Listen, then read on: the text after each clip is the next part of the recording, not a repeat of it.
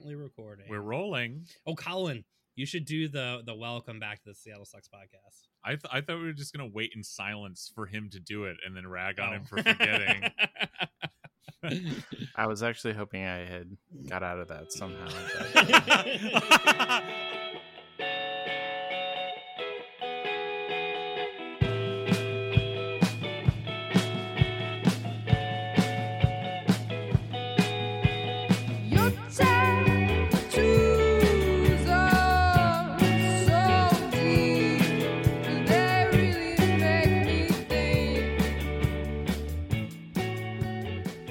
Welcome back to Seattle Sucks, a podcast about hating the city we love. Colin, you remember? I did. I remember it. Yeah, welcome back, everybody. We're back with a guest, a recurring guest here. Colin, how are you doing? Yeah, yes. Our good friend Colin. Yeah, guests from the beginning, they just liked me so much. I stayed on until I had a baby. But yeah, I'm okay. How are you two doing? We're doing good. We should say though, a little later in the episode, we have another cool guest, an interview with Alicia Ramirez, who's got a new column in the South Seattle Emerald this week, titled "Spog Head and the SPD are waging an old propaganda war against protesters and the left to thwart accountability." That is later in the episode. It's very good. That's going to be later though, so stay tuned for that. Yeah, before any of our listeners can get anything good, they have to first listen to us. Yeah, we have to, yes. They have to eat their vegetables. You must sit through us just shooting the shit aimlessly for a bit here. Yeah, speaking of vegetables, it's wildfire season, guys. How's that smoke over on the boat, Greg? How's the barbecue going? Okay. So you may or may not know if you're not familiar with boating, but for various reasons, they're not really designed to seal up. Also, I did buy, because I have a box fan, because of the project I was doing. I was using it for ventilation and then using it just to keep the boat cool during the hot summer in one of the hatches. But I cleaned up all the fiberglass dust out of it, and I got I got some like 20 by 20 big, good filters to like purify the air in the boat. But it's like I say, it doesn't seal up. I come and go from it quite a bit. And it's the like square footage of the thing is not, a lot. So I haven't taken the filters out of the box because they were expensive, and I'm just such a cheap ass that I've been like, nah, fuck it. It's going to go away. I'm going to return these filters. I've just been wearing a mask in the boat. Very normal. Sounds like a very comfortable way to live. Yeah. I mean, like I say, I could, I realized I do have a little built-in fan on a heater that's built onto the settee that I could, that I ordered a small filter that'll fit that I can start filtering. But the big 20 by 20 like hefty ones, like I'm gonna use it for a few days, then I'm gonna store it forever, or like throw it away, store it for next smoke season. I mean, don't worry, there will be fires later. Yeah, I believe this will be an annual tradition. So I can't store things I use annually, monthly at the least, Yeah, well, how are things over where you're at, Colin, where you're normal and have like walls and a door and stuff? Did the smoke get to Magnolia, or was the bridge too crowded that it couldn't pass? Well, first of all, Brian, thank you for saying that I'm normal. That's a wonderful compliment these days. It's been pretty bad, honestly. Luckily we have one purifier that we got last fire season, so I guess that was 2 years ago. And we've just been moving it all around our house, and my infant daughter has developed a cough and seems to not be able to eat very well because the air is so chewy. Jesus. Yeah. So that's awesome, and we're indoors, of course. All our windows are closed. Just the normal stuff of waking up in the middle of the night with a burning throat and that kind of thing. Yeah, as one does. But I really enjoyed that sort of yellow cake pall that we had. Yeah. I felt like I was in Stalker. It Yeah. rocked. Yeah. Yeah. Hey, Awesome. no filters on your Instagram pictures this week. But Yeah. yeah, it was really wonderful. Yeah, I went for an especially apocalyptic picture, which I wasn't even thinking about it when I did. I just wanted to get somewhere up high so you could get like a little distance so you could see like how, to where the smoke ended all visibility. So I went to the Northgate Mall and I went to the parking garage, which was completely empty except for 3 guys running a like AirSats car washing operation like 3 floors up. Hell yeah. Very strange. And I went to the very top. Get that paper. Exactly. And I went to the very top of the parking garage and I took this photo of this bleak, empty parking garage that looks like it's falling apart, of this bleak, empty mall that is falling apart. And then, yeah, with the nice like orange glow and everything like that. I was like, what a wonderful picture. But yeah, what a time to be alive. Man, yeah, it's fucking. I don't even know. I mean, what do you say when you just look out and the world like is unbreathable? You know. Well, what I say is I look at my new wife and I say, "Get your gun. The Antifa super soldiers are at it again. Let's form a roadblock." Which is apparently what a lot of people in Oregon were saying this week. Oh, cool. And I mean, just unbelievable. Just weird white vigilantes in the country setting up roadblocks to apparently demanding to inspect every car that went by, like to go through their car and shit to make sure they weren't part of the Antifa legions that had caused the wildfires. Yeah. Did you see those signs, Brian? Those hand-painted signs that said, like, you loot, we shoot. And No. Looters and arsonists will be shot. There's a few news stories about that. Oh, nice. Yeah, Brain got into it with her cousin on Facebook who lives in Eastern Washington about this. And it was just so funny because they're like, no, we have proof. Here's this YouTube video where you can't really even see like what's happening or anything like that. And Brain kept going like, okay, well then who started the like other 90 wildfires that are going currently on the West Coast right now? Or the ones last year, or the one that's burning through the Arctic right now. like does Antifa have Arctic bases now? Like, what about the ones in Australia, right? I mean, it's the fortress of solidarity, Brian. Yeah.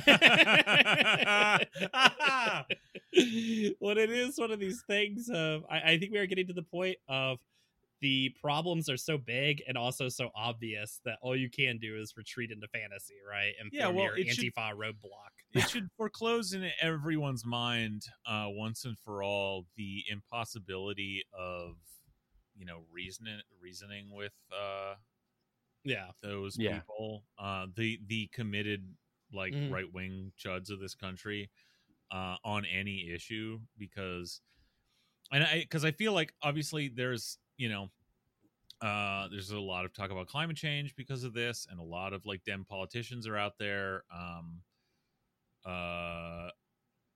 like Joe Biden included, even talking about climate change. And this has been like the story of the last 20 years of like talking about like showing like, look, can't you see, to these people, like, can't you see this is affecting your life? Like, isn't it obvious, the global warming, blah blah blah? And like, the thing is, it's not. These aren't really convincing evidence of anything. If you understand what's going on and you believe like the conclusive evidence that does exist about the like skyrocketing levels of CO2 in the air and the like effect that's going to have, then it's easy to see this as part of that system. But it's not evidence for global warming. It's not going to convince someone who's like out to lunch on this shit. It's not going to convince Donald Trump. It's not going to convince his followers. Well, I think too that the problem is so big and the solution to it is so anathema to their personal comfort and things like that, and to the status quo, that even if it is obvious to them, the sort of dissonance that it creates in their mind is going to force this retreat into fantasy. Well, it's the when prophecies fail thing, right? But it's like any other thing. I don't think it has to get there, because I don't think anyone who is like a hardcore chud is going to be confronted with this reality that they have to like have like a when prophecies fail moment, a millenarian sort of crisis. Like, I think they're living in their own world. They don't believe this shit. They believe it's all hokum. There are plenty of, there's been decades of, people explaining how none of this stuff matters, paid for by the oil industry. And then there's a whole sort of cultural right-wing affect that is dedicated to being against this shit. So like, that doesn't matter. What this could mean potentially, the level of devastation that this is causing, which is like, my God, there's like 500,000 people displaced in Oregon alone. Yeah, which is, I mean, it's unbelievable. What it could mean is galvanizing people who aren't insane, like probably 2/3 of this country. Certainly galvanizing a left to feel like it needs to get together and just take drastic action to stop this. And who knows, maybe if anyone could be convinced, it would be center your average American liberal. But I don't think even that's going to trickle up to meaningful policy on their part, right? Like, you've got like everyone from Joe Biden to Gavin Newsom out talking like, gosh, yeah, climate change, just because it's in the fucking air, literally. But I mean, they're full of shit. So if anything good comes of this, it could be yet another sort of crack in the legitimacy of these fucking charlatans, like, who, Joe Biden against Green New Deal, for fucking, doesn't even want to outlaw fracking. Gavin Newsom, approved, massive expansion of drilling. You could see this stuff becoming so real, people realizing that it's your average American, like, big city lib. I'm not saying this will happen. I'm saying a best case would be those people go, okay, I mean, if you're not gonna in the future like have take the right stance on this, then you're not gonna have credibility on this.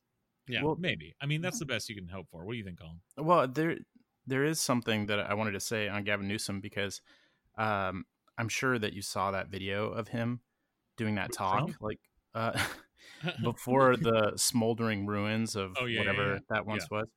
It was really odd because he was sort of smiling. Yeah, he has this weird smile on his face. Yeah, it's creepy as fuck.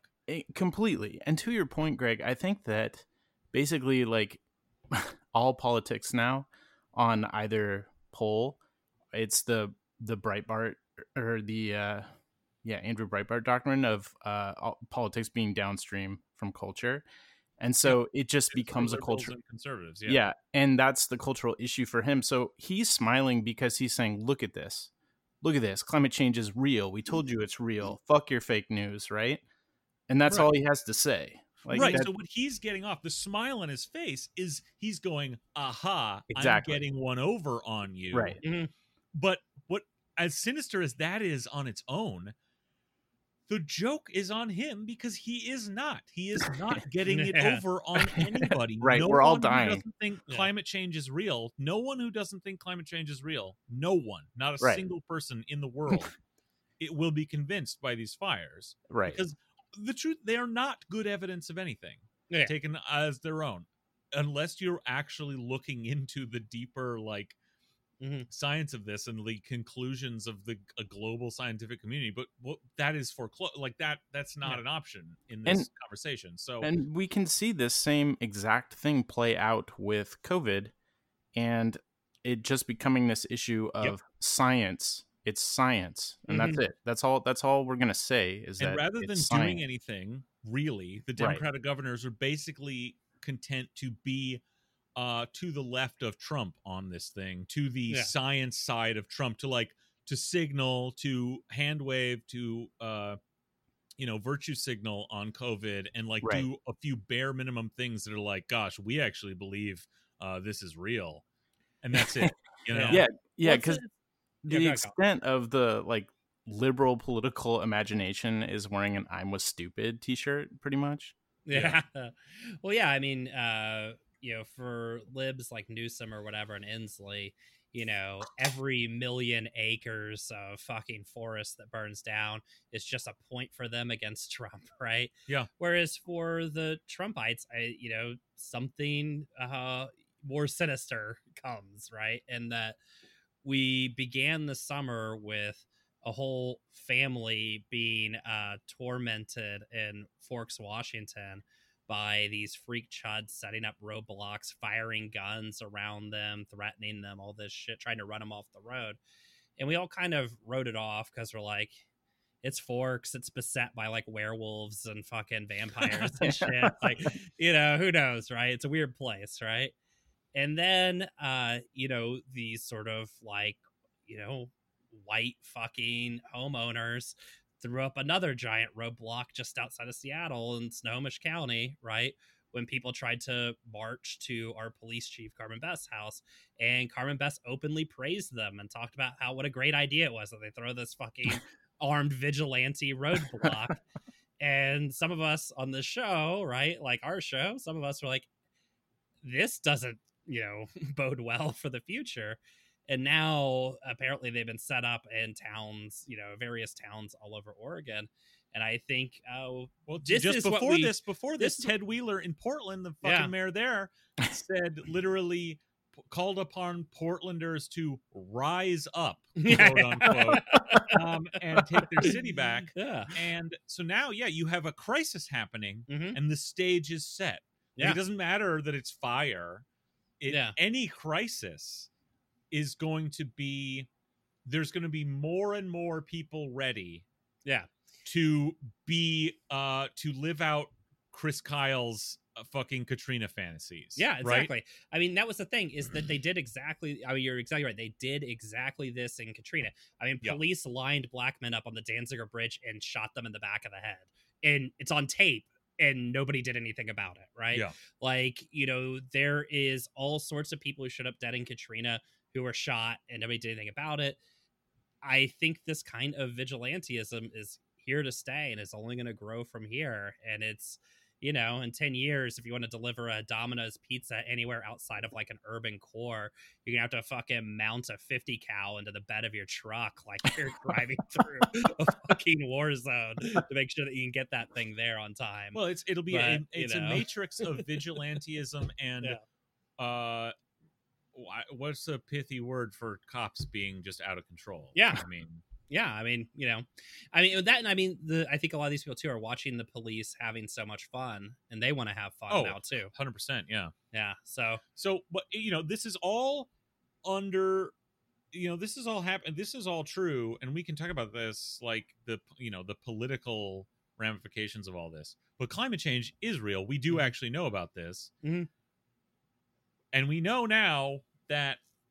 I mean, I'm reading this. This is written up all over the place, but I was reading I've got an LA Times story open here about the World Meteorological Organization from the UN published a new study update talking about their update to the timetables for global warming, basically.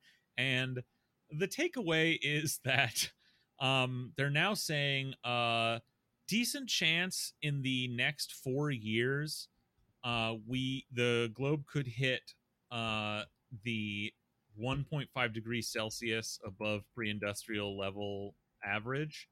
That is one of the sort of markers of the Paris Agreement. And they're saying now, whoosh, this is all happening way faster than we have said in our previous reports. And now that's looking that could come between now and say, 2025. Whereas just 2 years ago, the big report 2 years ago said we need to watch. If we don't change anything right now, we could hit that 1.5 degree number by, say, 2030 to 2052.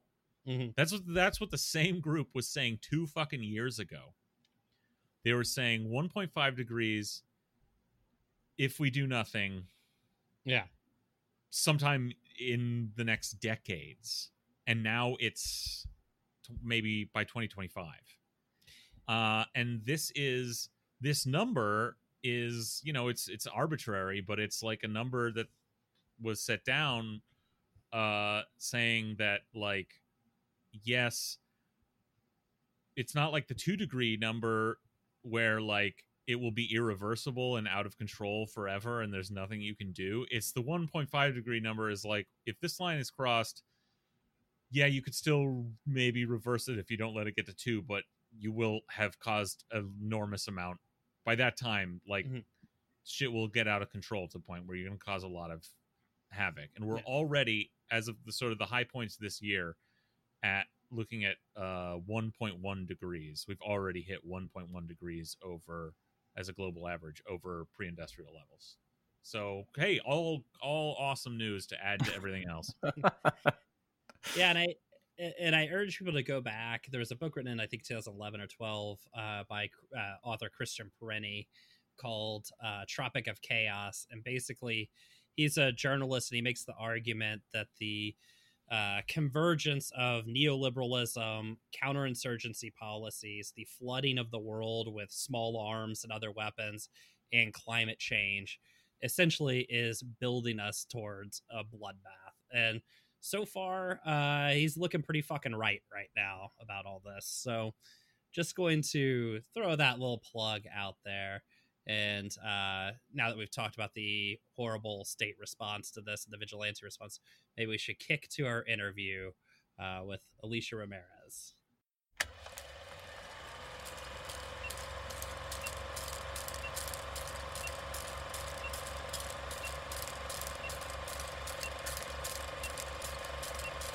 Hey, everybody.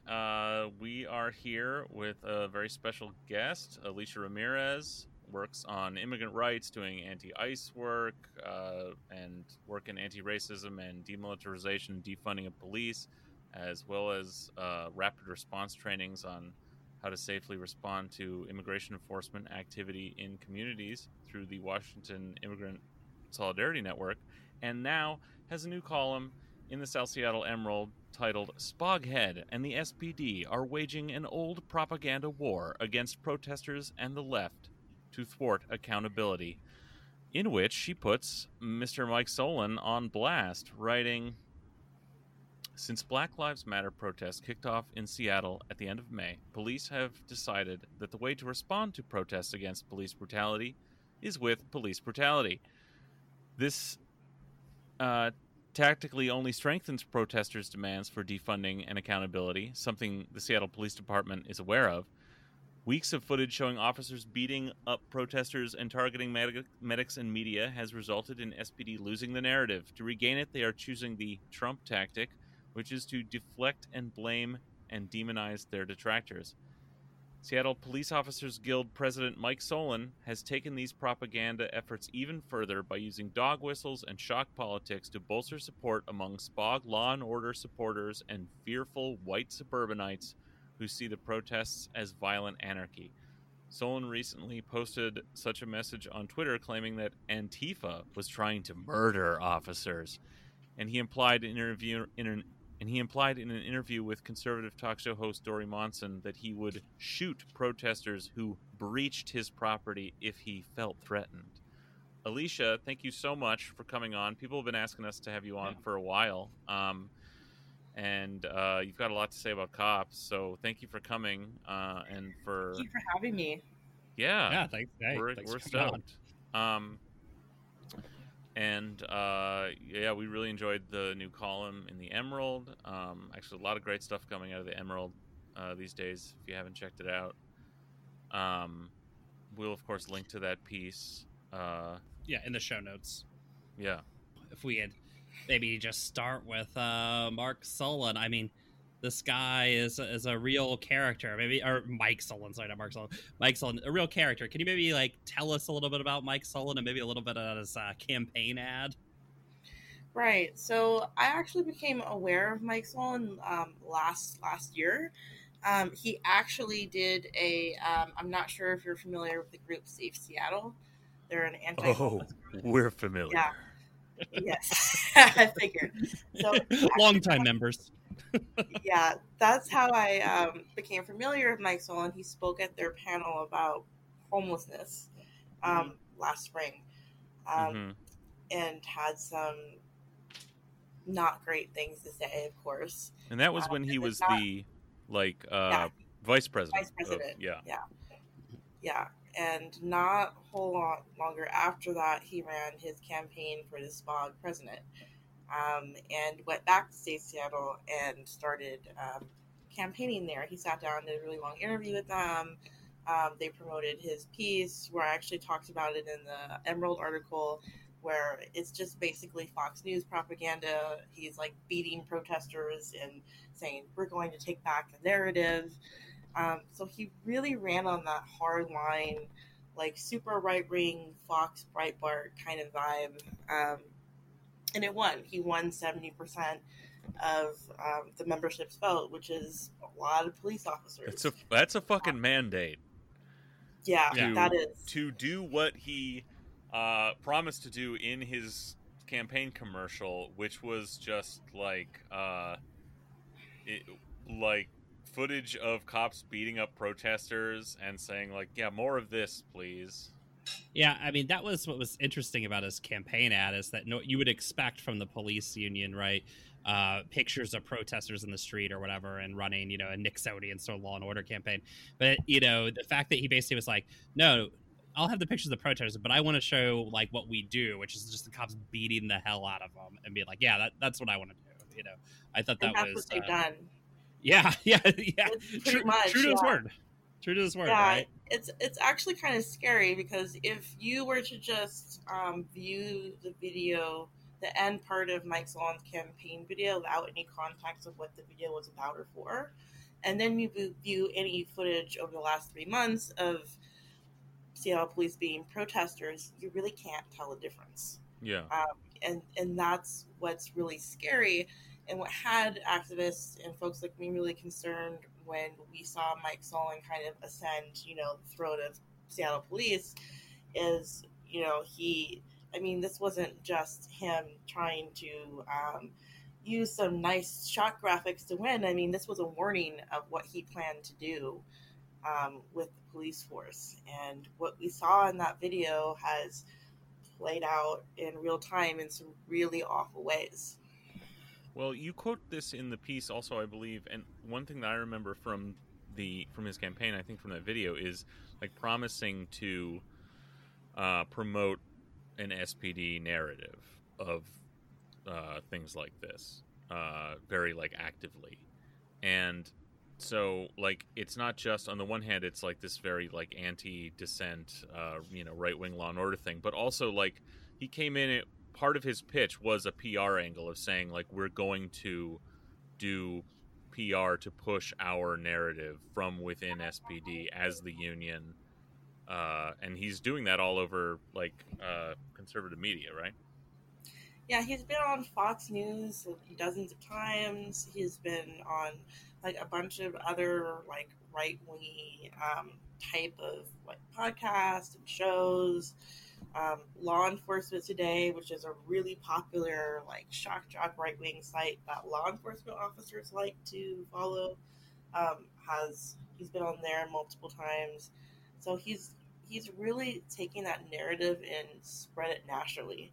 And what really concerns me and worries me is that eventually he's going to have the direct ear of Trump himself, and we see what happens when that happens. Like in Portland, the people were being disappeared off the street. Those are all things that have really real, tangible, scary consequences. Yeah, that's a really terrifying thought. Mike Sullen, like, climbing the, like, right-wing neo-fascist ladder close enough to, like, get a phone call from the White House and shoot the shit with Trump about like what to do about Seattle Antifa. That's chilling. Yeah, and I want to maybe quote this. You quote Sullen in your piece here. He has this thing where he says, "When you bend to the mob," this is talking about defunding SPD. "When you bend to the mob, we lose as a society. We lose as a nation. Seattle and Portland are the epicenter of far left progressive socialism and neo-Marxist ideology. If only, right? This is all about November's election, and police are caught in the middle, right?" And I mean, it's almost indistinguishable from Trump in a lot of ways, right? Yeah, no, it is. And I think there's one thing that Mike Sullivan actually in that part did unintentionally tell the truth on, and it is about the election. SPOG and SPD is very aware that people are really hypersensitive about the election. They're aware that these deep divides are here, and they're aware that this election in a lot of ways is going to decide not just our fate, but their fate. Trump is a pretty he's a pretty good ally for them to have in office right now. I mean, he's not going to hold any of them accountable, and they know that. So I kind of almost think that they're a little afraid that if he loses, there goes they're taking back the narrative, right? So I really think that they've done something kind of terrifying is where they've tapped into that. And if you notice, like, if you look on their like Twitter and all the people that follow them, cheering them on when they're beating protesters, like these are the people that are like the Trump supporters. It's not a coincidence that they're doing all this in the midst of an election. They're very much like Trump. They're playing their base, and there are people that are getting enjoyment out of that, and that is who SPOG and Mike Sullivan and SPD are really targeting. They're not targeting the majority, because the majority is really disgusted by this. They're targeting that minority in a really heated election year. Yeah, I mean, this is like Nazi get out the vote, I guess. Yeah, which is ironic because the article that also came out in the Emerald about Mike Sullivan being illegally registered to vote. Hilarious. Precincts, Yeah. as I say and not as I do, right? And it's really terrifying to watch. And to me, what's more terrifying than that is that there seems to be no one right now that can hold them accountable, that can really stop them. The mayor is not going to do anything. The city council it seems like they want to do something, kind of, but their hands are really tied as far as what they can do. And they know, like, the Justice Department is not going to do anything at all at this point, not under this administration. So they're really emboldened, and it's been terrifying.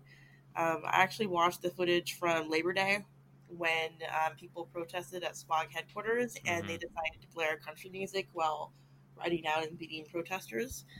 That was really terrifying for me to watch, and what was disgusting about it was that they then on their official communications, talked about that event like, haha, we trolled the libs. I mean, it's like they're pandering to that base, to those people.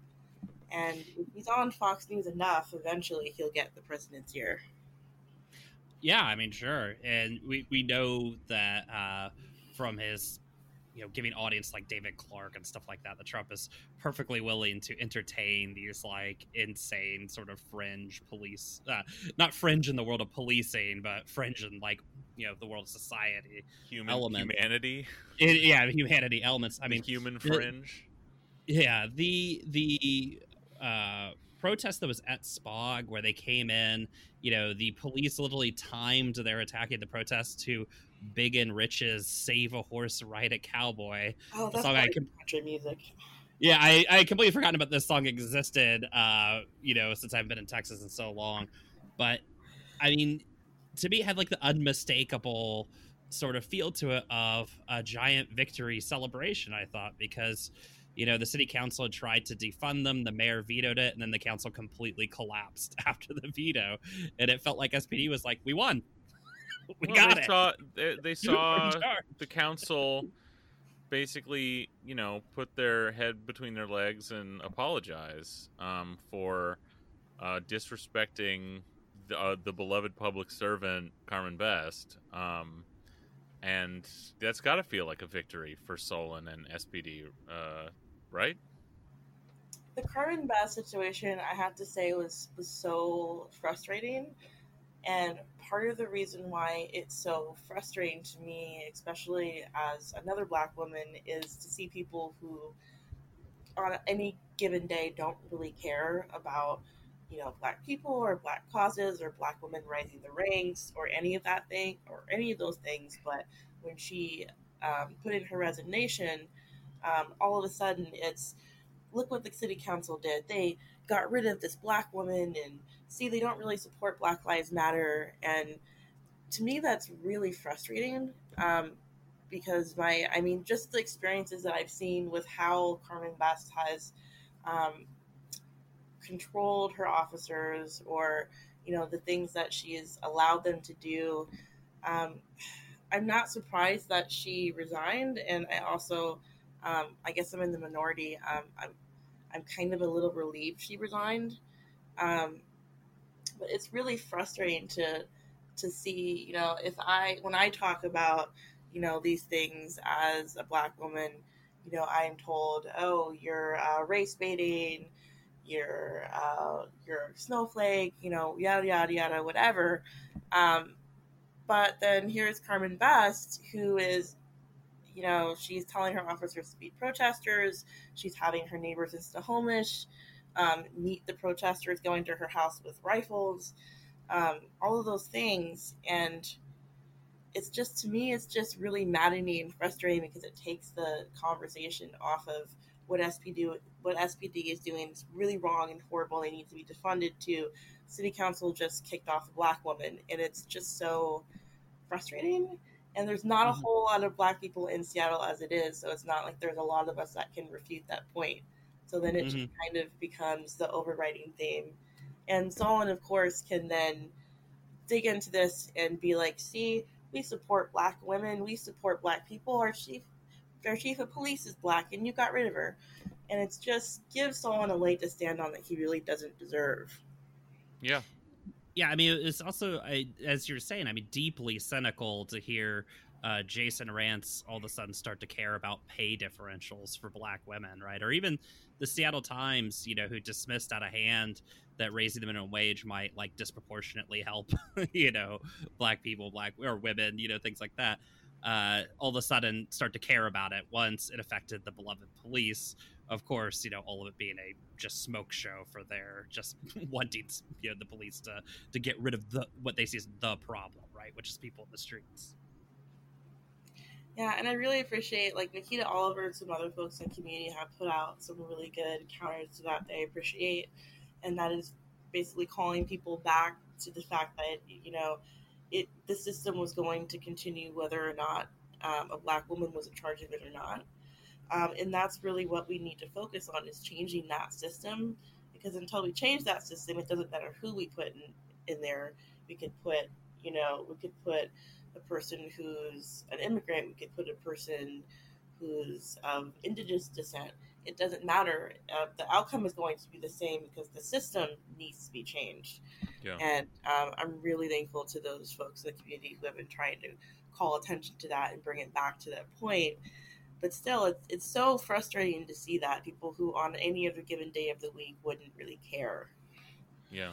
Well, and yeah, maybe almost for the same reason, part of changing that system is going to be getting rid of leadership that has failed, and that includes Carmen Best.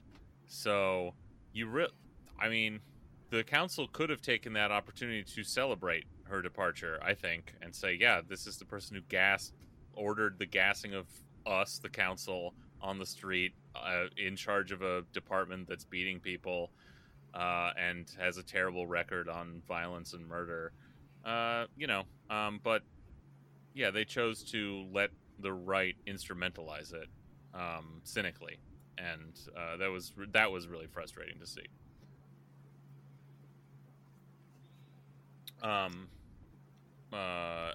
So what I've also seen is so yeah, well, what I was gonna say is yeah, the May Day, or excuse me, the Labor Day action where SPD came in was like particularly brutal and like wild even for them. And you know, it's got me. It's all of this has me thinking about this moment we're in. Like, part of me wants to look around after, again, like the council's back down. SPD is out basically celebrating by wilding out against people, and I think to myself, like, does this mean they've won? Have they won in the streets? Have they won in the halls of power? And that's really disheartening thought. But I also then, at the same time, have this. I'm just looking at this poll from Portland. Now, it's another city, but it's close by, and it's been going through a lot of the same things. I haven't seen any good polling on Seattle, and this was from this week. It was in the Oregonian had this poll they reported on that showed in Portland, 76% of people support Black Lives Matter. That's kind of nebulous, could mean anything. Similarly nebulous, 92% say they support nonviolent protest. Again, that, you know, that's a thing a lot of people you would expect to sort of in a poll say they support. The real kicker was this: 67% of people, when asked, do you support these protests, meaning what's going on now, whatever you think of it or whatever you think is going on, and this is a city, Portland, that has seen, you know, this was at the end of August when they, you know, had just about 100 days of continuous protest. 67% approved of those protests going on in Portland. Now, that doesn't mean the numbers are exactly the same here, but it's hopeful that, like, outside of you know, the people you described, the sort of fearful white suburbanites, like, actually maybe Spog and the cops aren't necessarily winning the narrative with the average citizens of Seattle. Yeah, and I think part of the reason why Spog is so desperate to take back the narrative, in Solon's words, is that they know that they're losing the war of public trust. I mean, a lot of people that I talk to, including, I mean, old white ladies in the suburbs, are appalled by the things that the Seattle police have been doing over the last few months. I mean, all of you've seen on social media is just cops beating the crap out of people for months on end. Yeah. And oftentimes without provocation. And, you know, at the same time, people are seeing, we have George Floyd, we have Breonna Taylor, we have so many other people who are dying at the hands of police in ways that didn't need to happen. I think overall that the police in general, not just Seattle police, are really losing the narrative and losing the public trust, and they know that.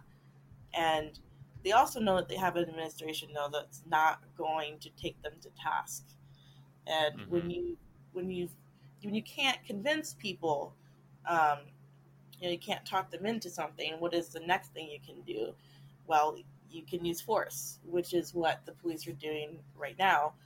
Historically, Seattle police have a really terrible track record. In the 70s, they were so corrupt that a lot of officers actually got indicted because they were running with the mob and doing all of those kinds of shady things. We had the freedom patrols in the mid-1960s that happened because Seattle police officers were basically beating the crap out of black men for them just being black. Something that, you know, is a very 2020 thing, unfortunately, that's still happening. It's really a long history that Seattle police has of using force, being dishonest, being distrustful. And I think that it's really eroded the public's trust over time. And now with all these other things coming into focus, I mean, people are finally beginning to see how broken our system is. And I think the Seattle police are freaking out a little bit. Because, I mean, what did they say? What, you deflect things onto your enemies that you yourself are doing. a lot of the things Seattle police have accused protesters of doing, they have done. Throw explosive devices, attack people, things like that. So, I mean, in that sense, I'm hopeful. I'm hopeful that people seem to be really motivated and willing, finally. I mean, I'm seeing old 85-year-old women who have never tested before in their life say that they're going to put on some body gear and go out there and get maced. And to me, I mean, it's terrible, but it's also a hopeful sign. And it's a hopeful sign that people are finally realizing that the system is broken and they're finally ready to acknowledge that and fix it, regardless of what that's going to take. Yeah, I mean, it's interesting. I don't think, going back to 2000, I don't think I've ever seen this level of support, like just in the general public for, things the left are doing in the streets or any sort of left program at all.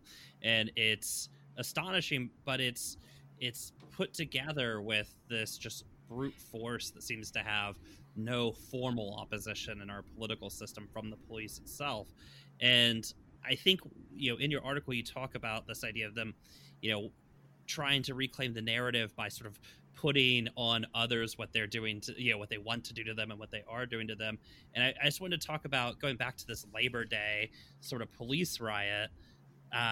They, on Twitter, posted a picture of a Corona box full of just absolutely pristine, what they labeled as Molotov cocktails that then, pardon the wordplay or whatever, blew up in their face like almost immediately, at least on Twitter and stuff. But maybe you could tell us a little bit about this very bizarre campaign the SPD and a lot of other departments around the country have been running on Twitter of posting, weapons or whatever from protests.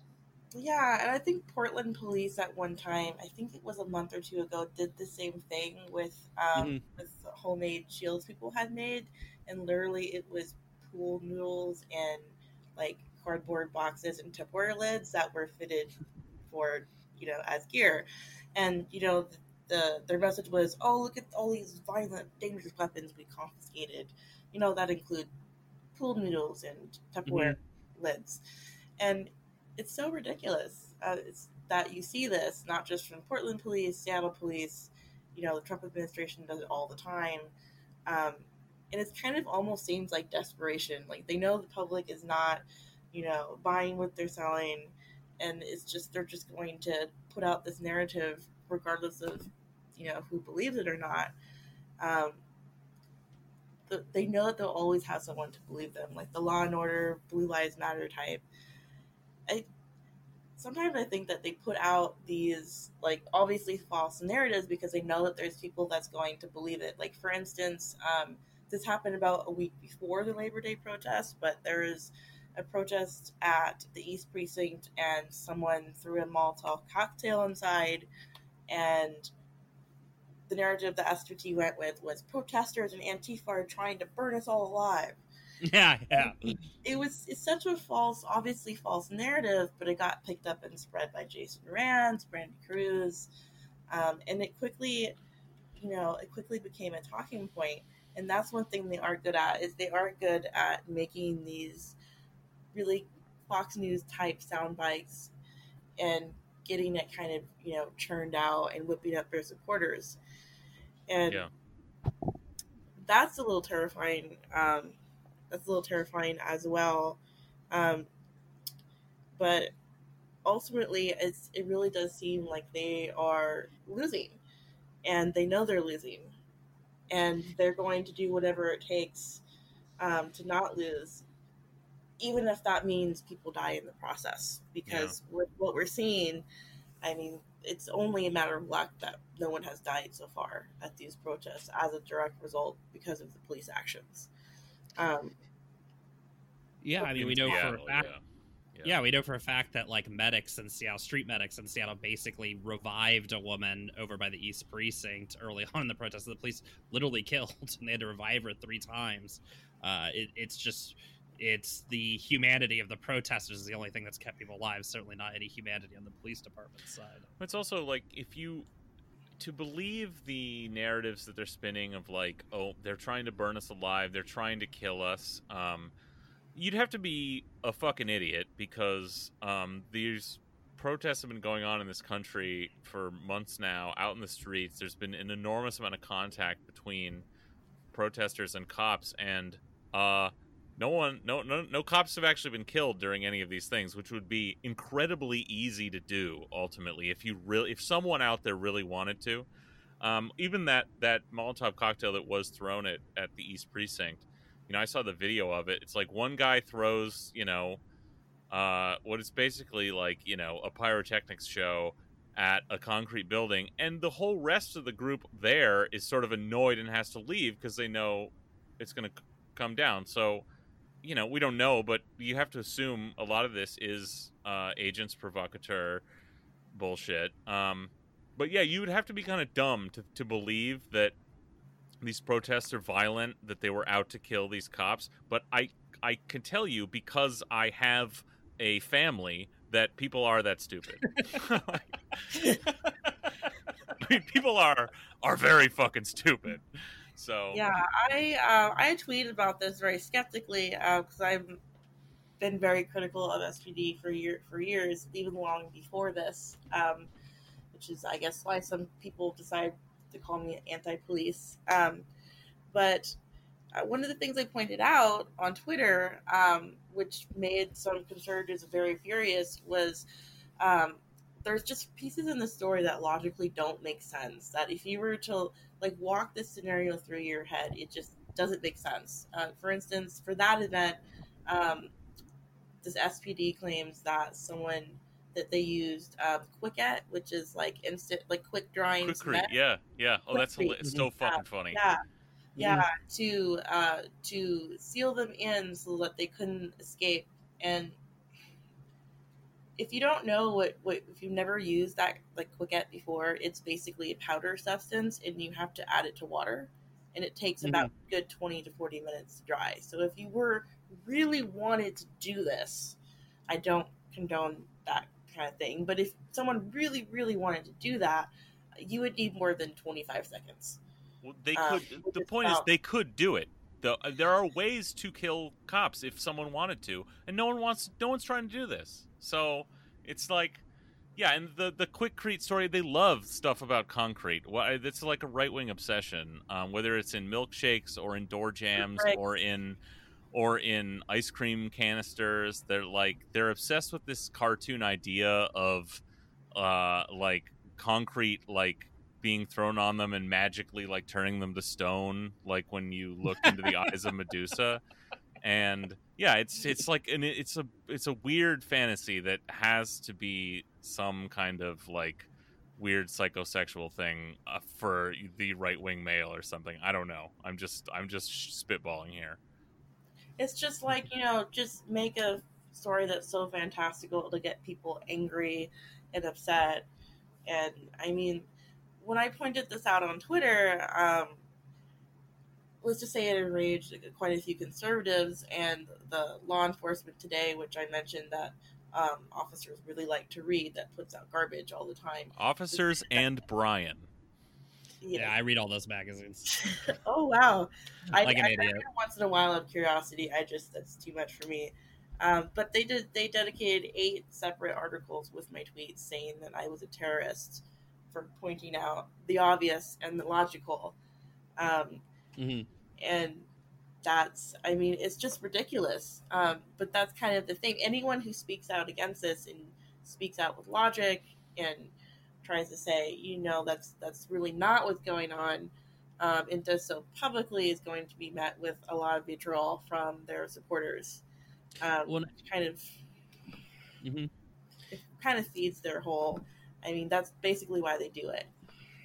Yeah, and what I think that another thing that's happening too is that for the longest time, right, police have just been able to get away with saying whatever. The most outlandish lies they've gotten away with because the media has always been their sort of compliant helpers and sort of shaping police narratives, right? And the police even have their own term for it that they jokingly, from the Bolin Commission, it came up that they jokingly call it testa lying. But the thing is I think the disbursement of information in social media has kind of hurt their ability to do some of that. When they tried to claim that incendiary bombs were thrown at them at the East Precinct, I mean, pictures immediately were going around showing the picture they'd shown, pointing out where it says candle on it. They're clearly prayer candles. I And actually saw a protest sign that said this was a candle. It was funny. Yeah. I mean, and people all over the country are just clowning on them. And like, But the thing about people all over the country saw that because that got ran on national fucking news as well. But what I think though is in the past though, because the news would have run it, and somebody at the news network probably would have been smart enough to kind of hide the image or make it blurry, people would have just bought this narrative. But there's actually been some because the news just doesn't carry the weight that used to, that it's been able to, the narrative hasn't been able to be so overwhelming. The thing with the Molotov cocktails, it was astonishing how fast people found video and photos showing that showing the undercover cop walking the Molotov cocktails into the protest, leaving it, talking to other police officers, and then walking away. And it's like, I mean, just within hours, the whole thing unraveled. And 10 years ago, that wasn't possible.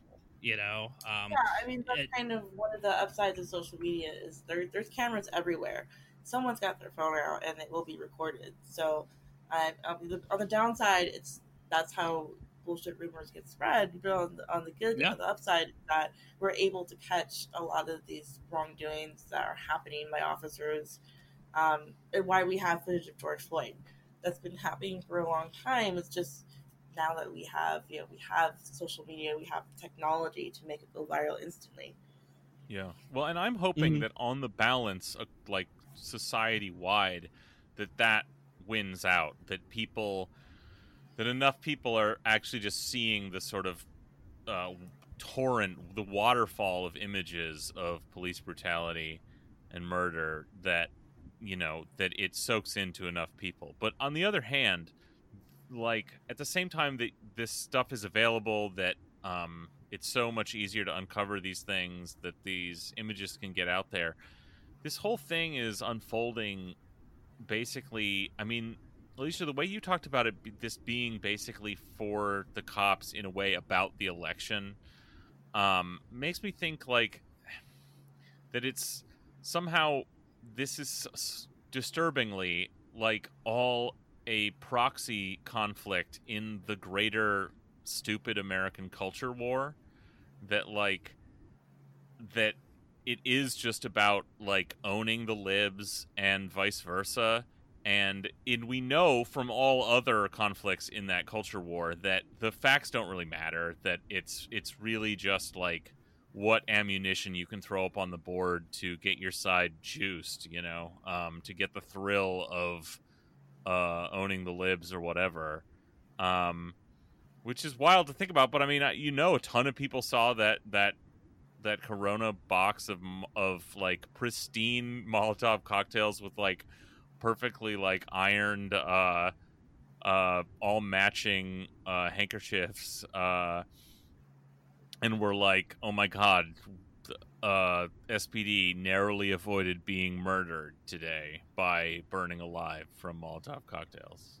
Like, some people think that. Yeah, and they know, I mean, they know that the people that their base is never going to question anything they do, regardless of how stupid it is.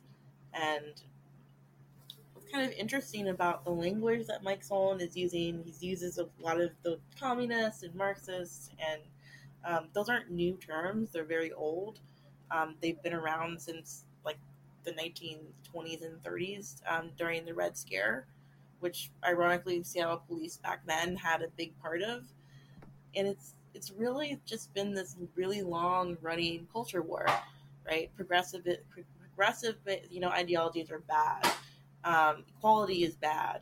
These things are bad and communist, and they must be gotten rid of. So, I mean, it's really just, Mike Solon is tapped into kind of the, classic American, culture war that we've been fighting here for a really long time. Yeah, and it's worth sort of kind of drilling in on this sort of the anti-communist angle or whatever of the language, the Cold War language and whatnot.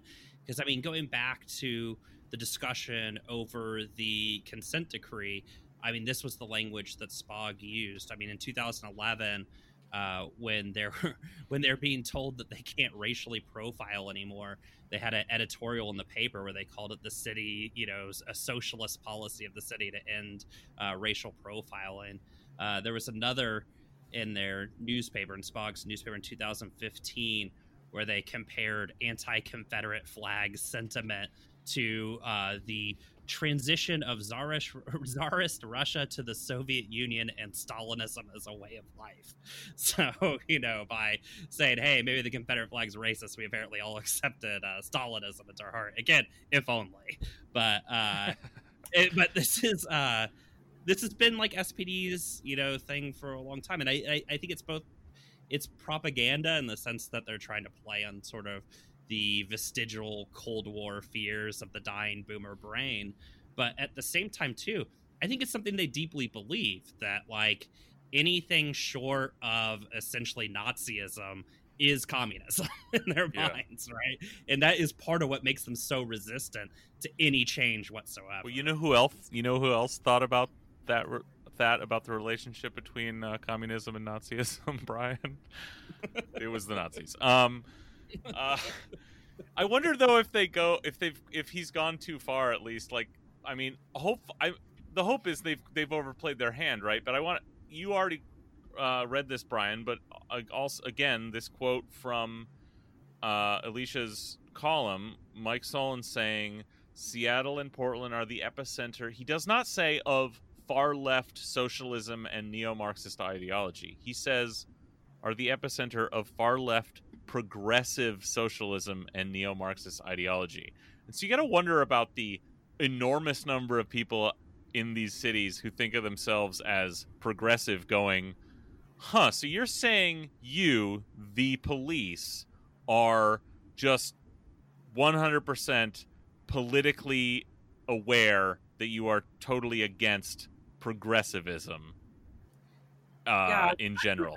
That's an interesting thing for him to do. The majority of Seattle and I think even Washington State, at least in this side of the mountains, would identify as progressive.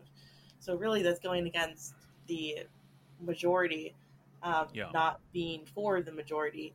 But it's so a lot of law enforcement is just naturally very conservative, and conservatism is still very rooted in that Cold War, Red Scare mentality, that anything, short of capitalism or not, anything that does not include heavily centered capitalism, anything that's anything less of Nazism is communism. And so it's not surprising that Seattle police or police in general would think this. Yeah, and they're announcing it now. They're, like you said, for them this is about the election, and that mask is off. They're saying we are Trump's army in the streets. We are we have a unified political consciousness that identifies itself as explicitly arch conservative, MAGA cops, man. Like they're saying that to everyone in the country. Which is an interesting turn. I mean, you can go back. We've talked a lot about the fact that they could have played this very differently and taken a gentler hand, but that just wasn't in their nature. And they also, on the political side, they could be pretending to maintain this neutral position of the just law enforcement technician who is politically neutral and just about the rule of law. But instead they're saying we are a political force that is MAGA partisan in favor of law and order. And it kind of is part of SPD's nature, and actually part of the nature of American policing in general is based in a lot of racism. Actually, policing in America was based on slave patrols and slave catchers, and so that kind of mentality, even though we're 200 and somewhat years, out of that era, is still prevalent. It's why we see all these issues, and Seattle police specifically has a really ugly history with racism, the overuse of force, corruption, all those things which never really got resolved. I mean, we've been locked in this 50-year battle to resolve these issues, and it's just gotten so bad to the point where now everyone can see how, how deep these issues really go. Yeah, and I think it's telling that at the onset of the consent decree, when it was brought up that SPD disproportionately stopped and searched Black people, right? Disproportionately arrested for minor crimes, Black people, et cetera, et cetera. When this was brought up, their response was that, yeah, for us to do that, or for us to stop doing that, would be socialism or whatever, right? Which was this deep ingrained thing. I mean, during the civil rights movement, the police said, any pushback against segregation that's Soviet, right? And I think it's that combination in the right of the United States that's always been there since the founding of the country, where white nationalism is foundational to American capitalism and to the structures that keep it alive, right? And that might have something to do with the fact that our labor system was a racially based labor system for 100 years. But it's disturbing, and you see all the vestiges of it in there, which makes, I think, some of us very skeptical that the police could ever be reformed. Yeah, it's a long-running issue that's gone on for so long, and I'm a local organizer, so I've seen just in real life the difference between how the Seattle police will treat, say, Proud Boys or armed 3%ers versus a group of unarmed protesters, protesting against ICE at their headquarters downtown. And that's not unintentional. That's because the police, often identify with that kind of ideology, those kinds of ideas, or are sympathetic towards it. In fact, there was an incident last year where Proud Boys had wandering around downtown during a Sounders game looking for Antifa to beat up, and happened to attack some guy walking to a Sounders game who happened to be wearing an iron front shirt in front of the police. And the police basically did nothing, and that is a recurring theme that happens over and over and over and over again. When we had the incident on Capitol Hill in June where Nico Fernandez ran through a crowd of protesters and shot someone, I was there for that. I got to witness that. And the thing that haunts me isn't so much what Nico Fernandez did, but how the police treated him with so much care. He walked right up to the police. They gently, take him away, and here the police are an hour later beating up protesters and tear gassing them, nonviolent, unarmed protesters. And those are real problematic issues that, have gone back a long time. And now, people outside the organizing world, the general public, is now able to see this. Yeah. And that really goes back to what you asked. How can you reform that? Yeah. But I think, too, it speaks to some of the soft propaganda of the police, too, in that in the George Zimmerman trial, a big cornerstone of his defense was, hey, if I'm a bad guy who did something wrong, why did they're showing you these videos of the police, talking to me afterwards. Why did the police treat me so nicely if I'm such a bad guy and I did this bad thing? And at least according to one anonymous juror, that was, convincing to them or whatever, right? Wow. And so there is this thing where when the police go out and there is a peaceful Black Lives Matter march and the police show up with tear gas and beat the shit out of them, it creates a spectacle that in some people's brains, they say, wow, those protesters must have really done something or been a real threat for the police to do that. But when, white nationalist groups that kill, 100 people a year, whatever, who literally are like the largest terrorist organizations in America, when the police treat them with kid gloves, it teaches people, no, those groups must be okay. Like they must not be that bad, right? Because why would the police, turn their backs to them and face Black Lives Matter? That must be where the threat's from. So it speaks to this sort of soft propaganda that the police do just through their actions, right? Not even consciously, but just through their actions and their sympathies. Well, at some level, I think, what we know from decades and certainly from the last few months is that, all riots are actually started by police. I think we do know, they must know and must have always known on some level that is like a tactic that by creating a violent situation, the media and a lot of society is primed to view that as to fill the gaps in their head and say, oh, well, if the cops had to do that, it must have been because it was necessary, And I mean, again, because I have a family, I know you can be that stupid and ignorant. There's a saying that goes in news, if it bleeds, it leads. Yeah. So they know that if there's violence, if people are getting arrested en masse, if there's chaos, it's going to leave the news. It's going to blow up. That's what people are going to see.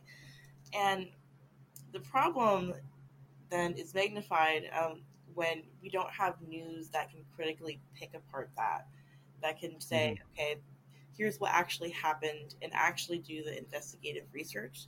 A lot of times there will be, police will come in and start tearing things up and it becomes a riot. Phone crews will get it. It'll be all over local news. And then there won't be any investigative follow-up. It'll just be reading off of what the police happened to say, what their statement was for the day. There's not really a lot of investigative journalism being done, which is unfortunate. It really is. It makes it harder to get, the narrative of what actually is happening out there and not just what the police are saying is happening. For instance, Q13, Cairo News and Como have been pretty terrible on this lately of just running with whatever the police say and not doing any kind of follow-up or any kind of investigation, to see, what is actually the truth behind it, what really happened that day. There's people that are saying otherwise, let's talk to them, let's find out, what the real story is. A lot of that is being done by, activists or organizers or community folks, community leaders, or, people like me who typically on our normal day job are not journalists, but we're doing this work and we're relaying this information out because it's not being done. Well, that's the kind of work that, so many activists out there are doing, like yourself, online in various places that gives us stuff to talk about on this show. And, we certainly appreciate that. Alicia, is there anything else you want to sum up with about sort of your feelings about what's the state of the movement here in Seattle? I'm really hopeful that, it's terrifying to watch all this happen.